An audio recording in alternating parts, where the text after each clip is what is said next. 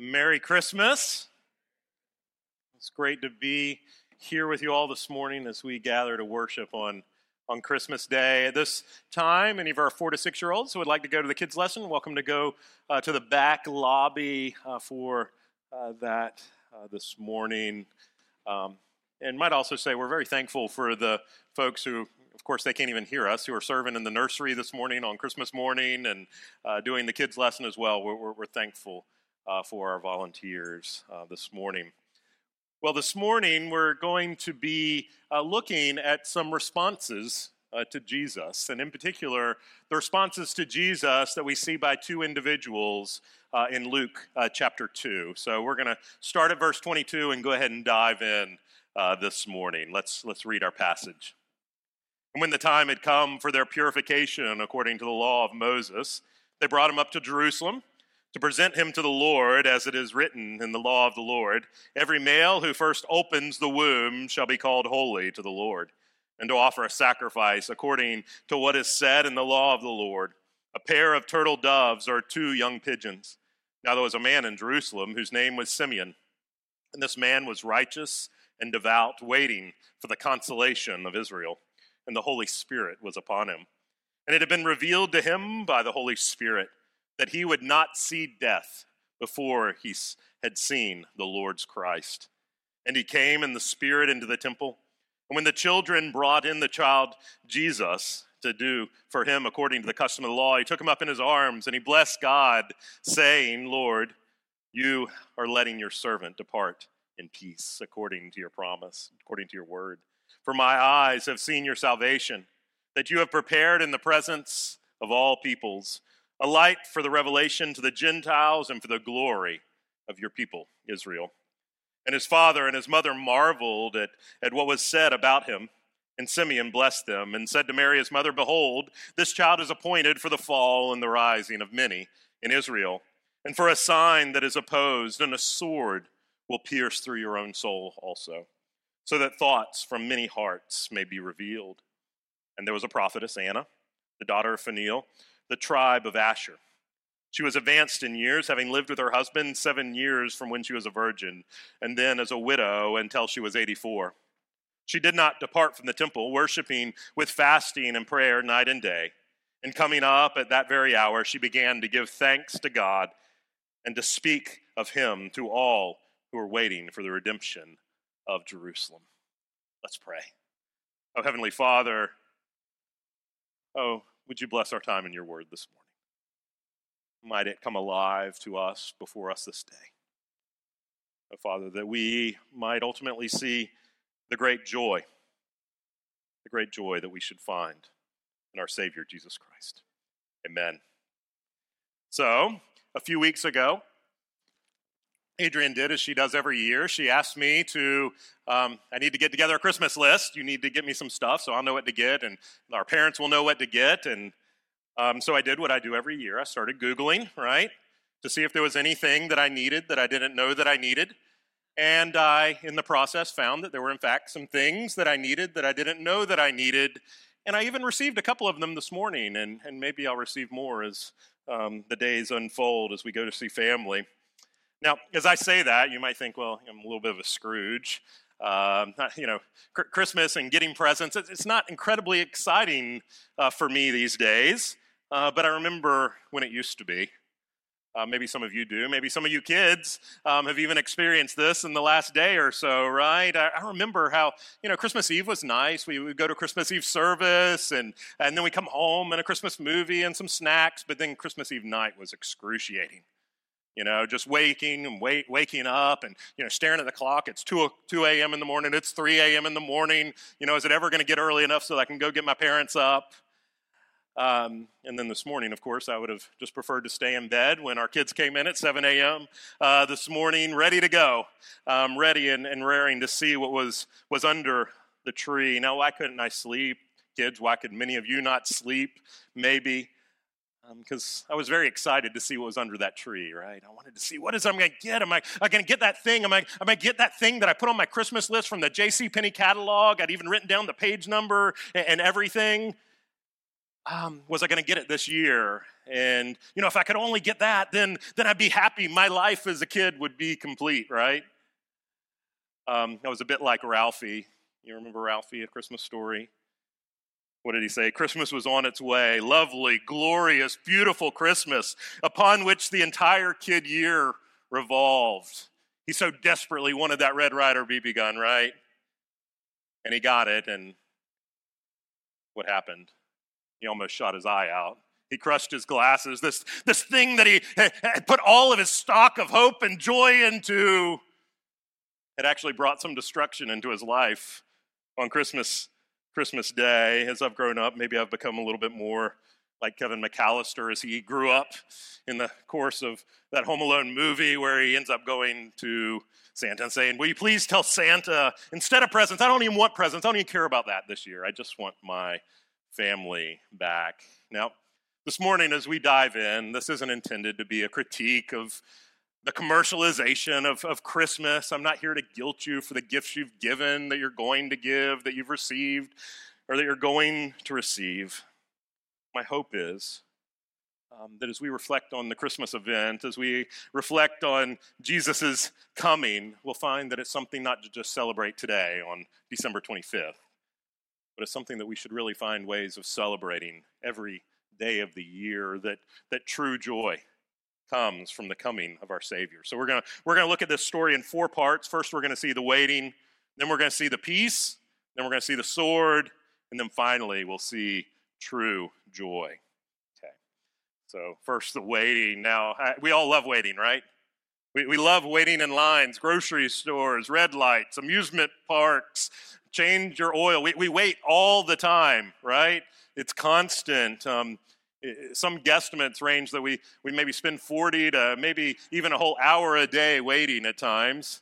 I guess that depends on where you live and if you're in lots of traffic and whatnot too, but maybe some of you waited just this past few days. I made the mistake the other day of going to Costco to try to get something for my mother-in-law.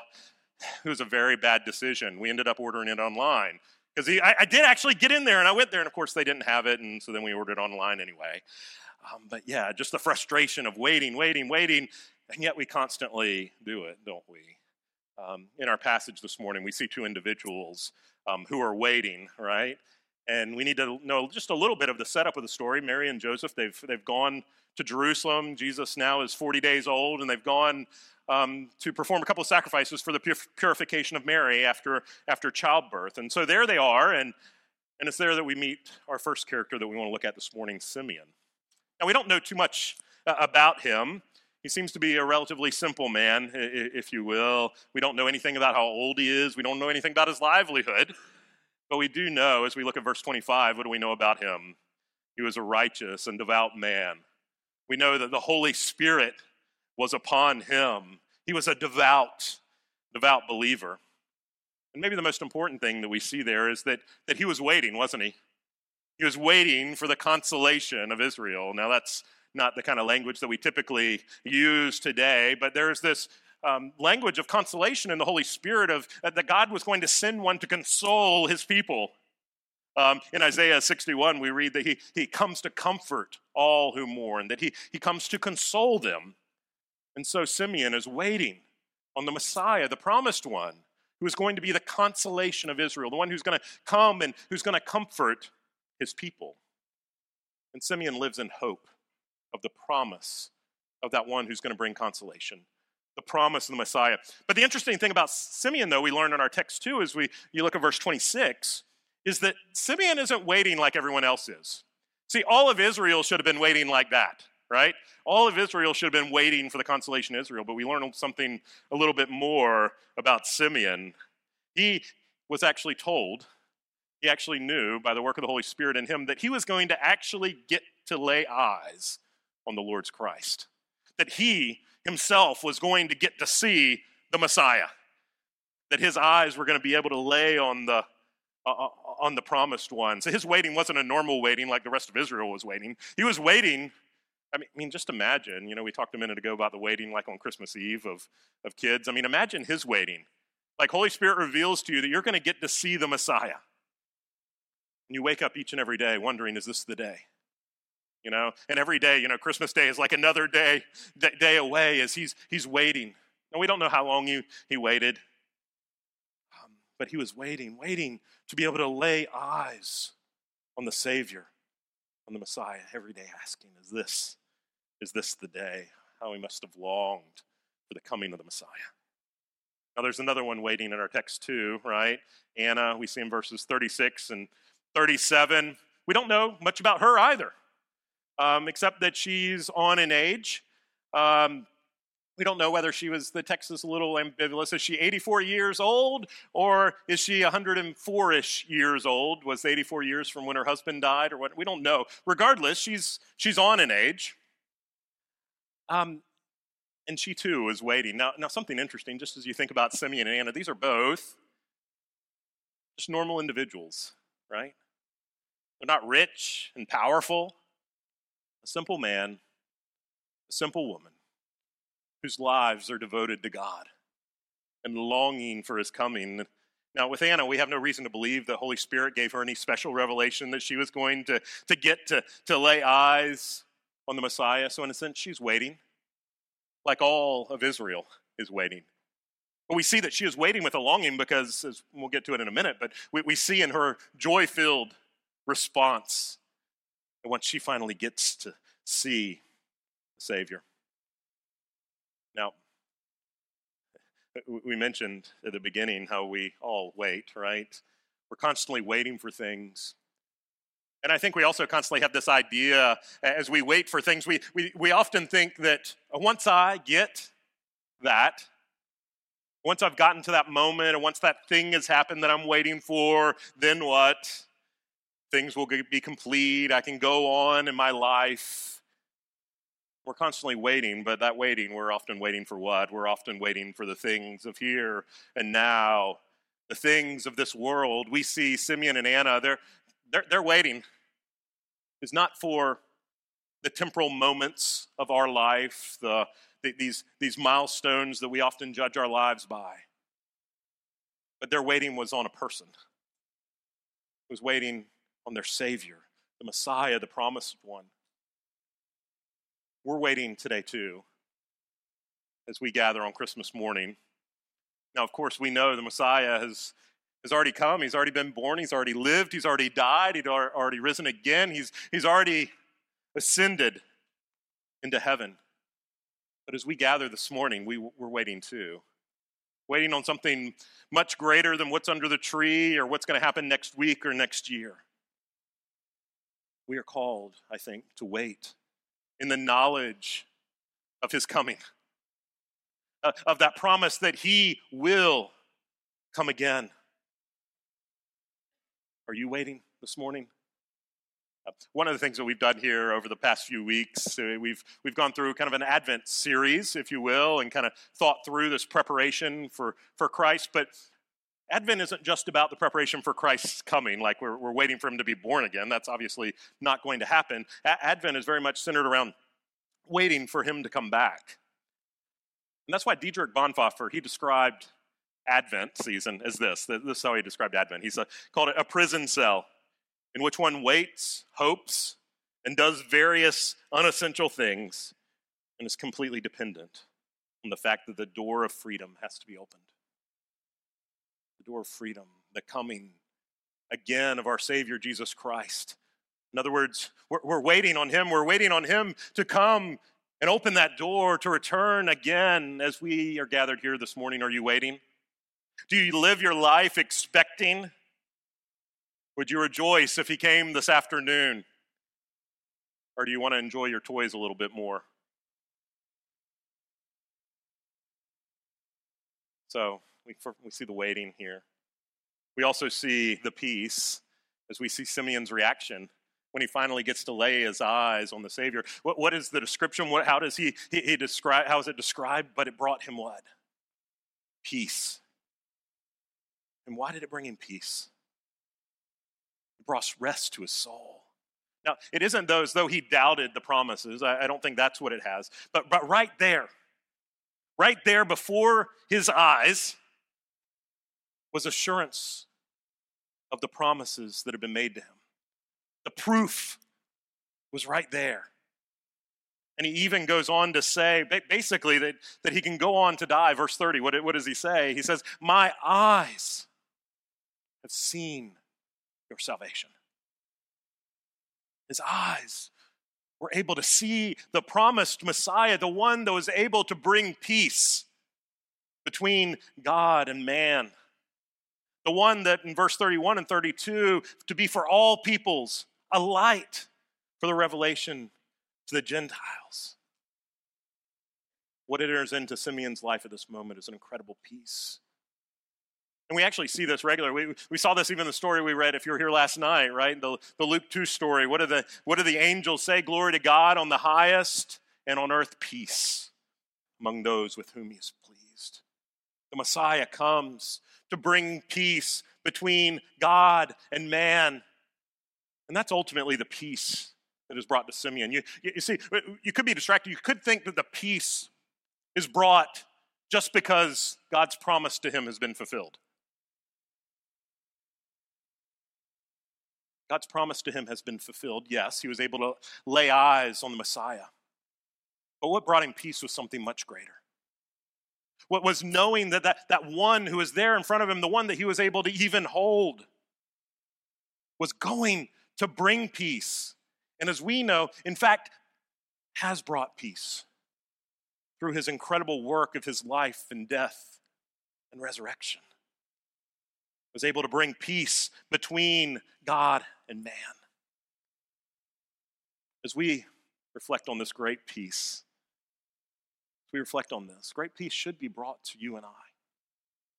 Knowing that Jesus has come and he has brought peace between God and man. Do you know that this morning? That peace has really been achieved, but of course, our problem is we don't always feel it, do we? Yes, we can reflect on our Messiah, and we feel and we sense that peace, that true peace. And hopefully that peace grows as we mature in Christ, right? But that peace can be fleeting at times, can it? Because we continue to live in a sinful world, in a troubled world. And that's why we must continue to longingly look forward to the coming, his coming again. As Simeon was waiting, we too must learn to wait. We need to wait for that event of Christ's coming that will bring peace like we could never imagine. An everlasting and eternal peace. We get fleeting moments of it here and now. But he comes to bring a peace eternal. And this isn't just some I think sometimes we confuse it with psychological peace, right? Or physical peace. This is an ultimate peace. An ultimate peace, in fact, that even though we don't feel it now, the scripture tells us is true right now if you are a believer. If you are in Christ this morning, Jesus' blood, the blood of the baby whose birth we celebrate this morning, has brought peace between you and the great God of the universe. Herbert Hoover, I don't know if you know who he is, one of the presidents. He had the privilege of leading the country into the Great Depression. A reporter once asked him, how do you handle all the criticism? I mean, can you imagine the criticism if, as the Great Depression, takes full force, and do you ever get agitated and tense? And he said, no. He says, but how could you? When I was a kid, you were like the most popular man in the world, and now you've become like the most despised man ever. This is what he said. He said, no, I knew when I went into politics what I might expect. So when it came, I wasn't disappointed or upset. He said, besides, I have a peace at the center. Now, I don't know exactly what Hoover meant by that, but that's what, if you're in Christ, that's what we should have.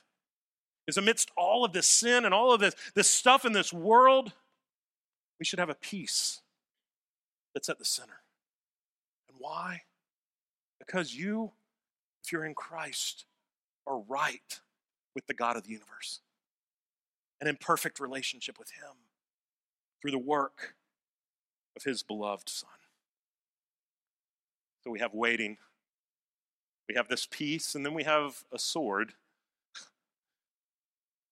Do you notice Mary and Joseph's reaction, verse 33? What did they do? As they heard Simeon sing the song to them, what did they do? They marveled at what was said about him.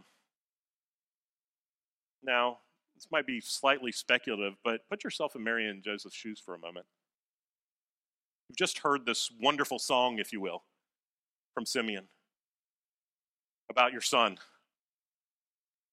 And then he says this, verse 34, behold, this child is appointed for the fall and the rising of many in Israel, and for a sign that is opposed, and a sword will pierce through your own soul also, so that the thoughts from many hearts may be revealed. What? I mean, can you imagine being Mary? And suddenly you're hearing this. One moment you're marveling at what Simeon says, and now he's telling you words that you don't want to hear, that your soul is going to be pierced because of your son. So let's think about this real quick. Verse 34, we're told that he is appointed for the fall and the rising of many in Israel. You see, many will listen to your baby, Mary, but many are going to be opposed to your child. Just as Isaiah had prophesied, he will become a sanctuary and a stone of offense and a rock of stumbling to both houses of Israel, a trap and a snare to the inhabitants of Jerusalem. Not only that, back to verse 34, he's going to be a sign that is opposed. That's how many are going to respond to Jesus. They will resist him. They'll be opposed to him. You know, it should be great news. The Messiah is here, but what are we told? That many are going to actually be against him. They're going to resist him. And as a result, what are those words? Said, I think, directly to Mary in verse 35. Just told a sword will pierce through your own soul. How heartbreaking for a mother of a 40-day-old to hear. Can you imagine? Not, like he's going to grow up and he's going to break your heart at times, as we kind of jokingly say about all of our kids, right? No. She's told a sword will pierce through your soul. The pain, Mary, that you're going to experience is going to be excruciating. She doesn't know what that means. She doesn't know that she's going to be standing there at the foot of the cross, watching her son die for you and for me.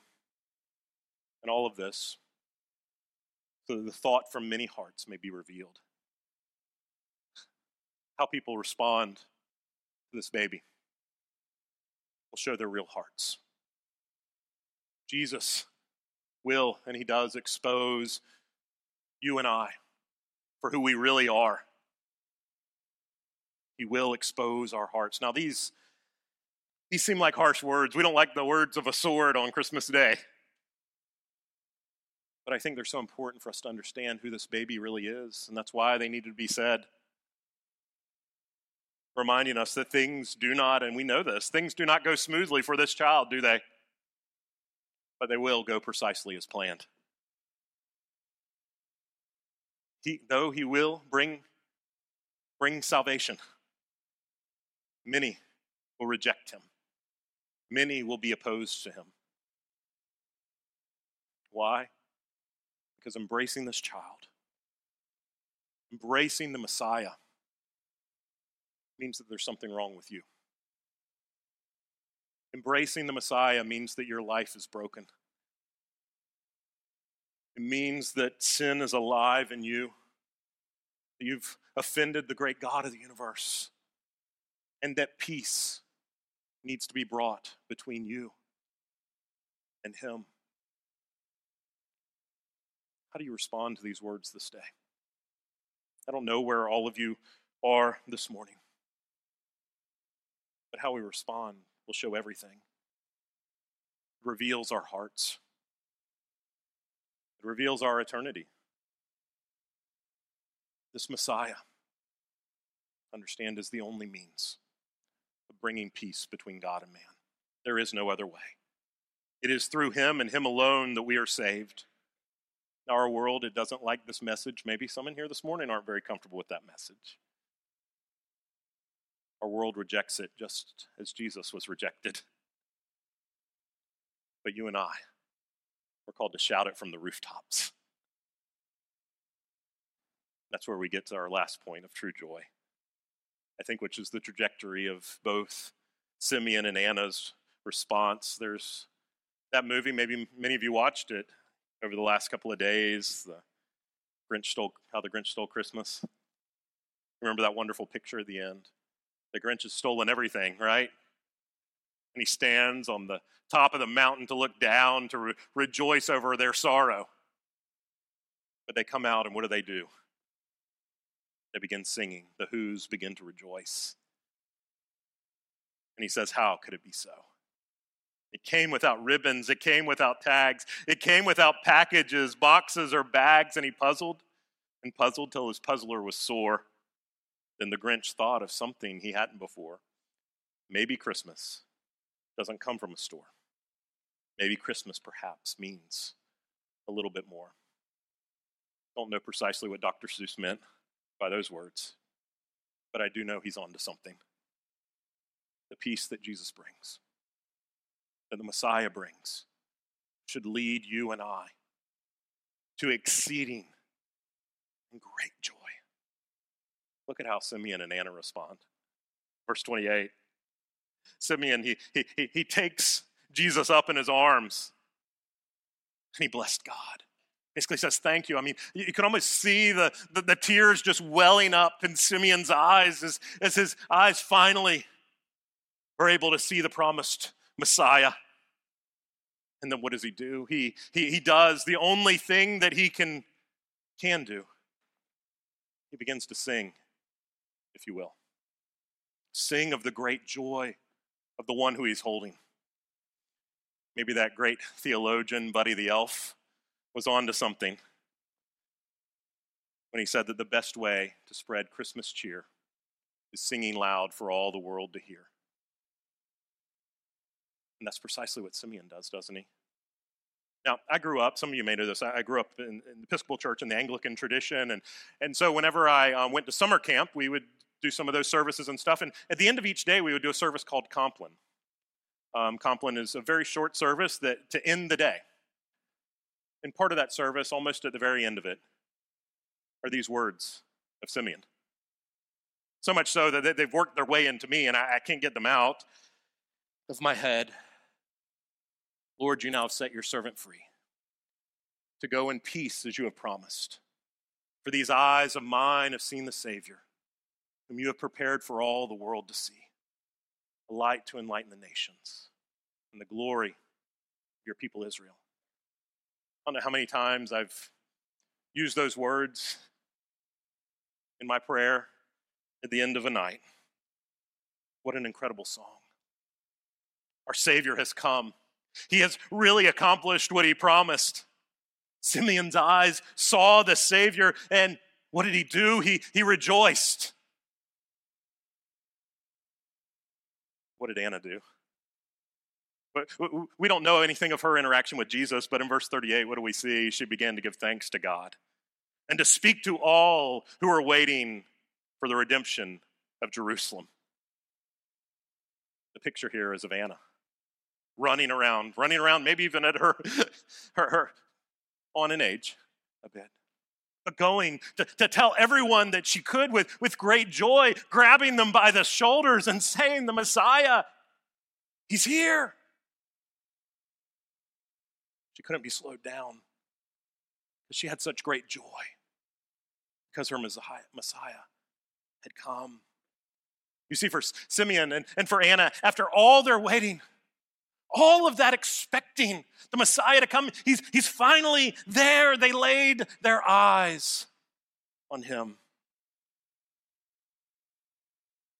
And the wonder of this is this moment for them was enough.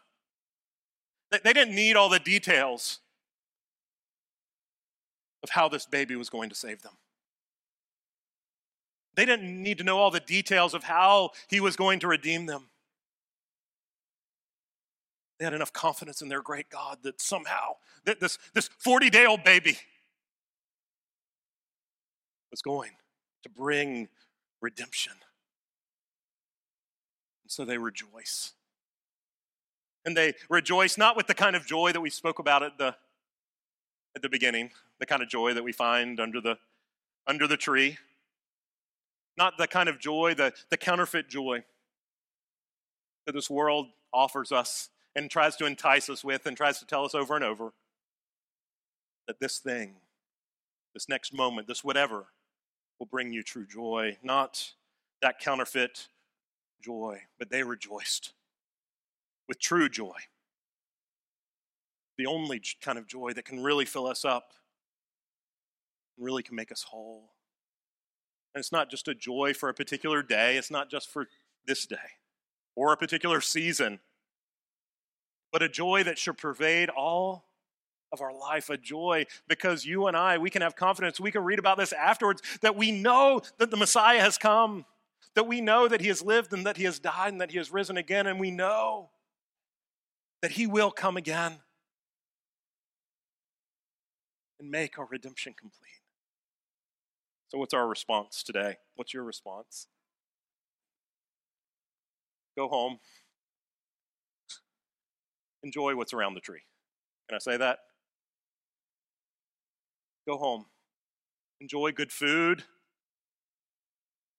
Go home and enjoy your time with your family. Kids, enjoy the toys of Christmas Day. It's okay. All right? But please, let's not any of us make the mistake of thinking that those things are where true joy is found. The kind of joy that Anna had, the kind of joy that Simeon sung about. Simeon's song should be our song too. We too can depart in peace today, leaving here, because we too know the joy of our salvation, the joy that comes in our Savior Jesus Christ. Our Messiah has come, our Messiah has lived that perfect and incredible life that we have so failed to live. Our Messiah has died the death that we deserved.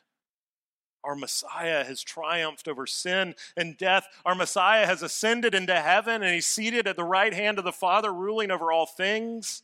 He is reigning right now. And please, people of God, please don't miss this. Our Messiah is coming back. And oh, the great joy that should bring to us. Oh, the great joy that should bring to the heart of his people. Does it bring you great joy this Christmas morning? Let's pray. Father, would you teach our hearts to sing Simeon's song? To truly know the peace and the joy that comes through our Messiah, our Savior, Jesus Christ, the one whose birth we celebrate this day. As we go into the rest of this day and whatever holds for us, we know we're going to be tempted to find joy and peace in all the wrong places. Oh, would you teach our hearts to find it in our wonderful Savior, Jesus Christ. Would you help us today to sing Simeon's song, we pray. In Jesus' name, amen.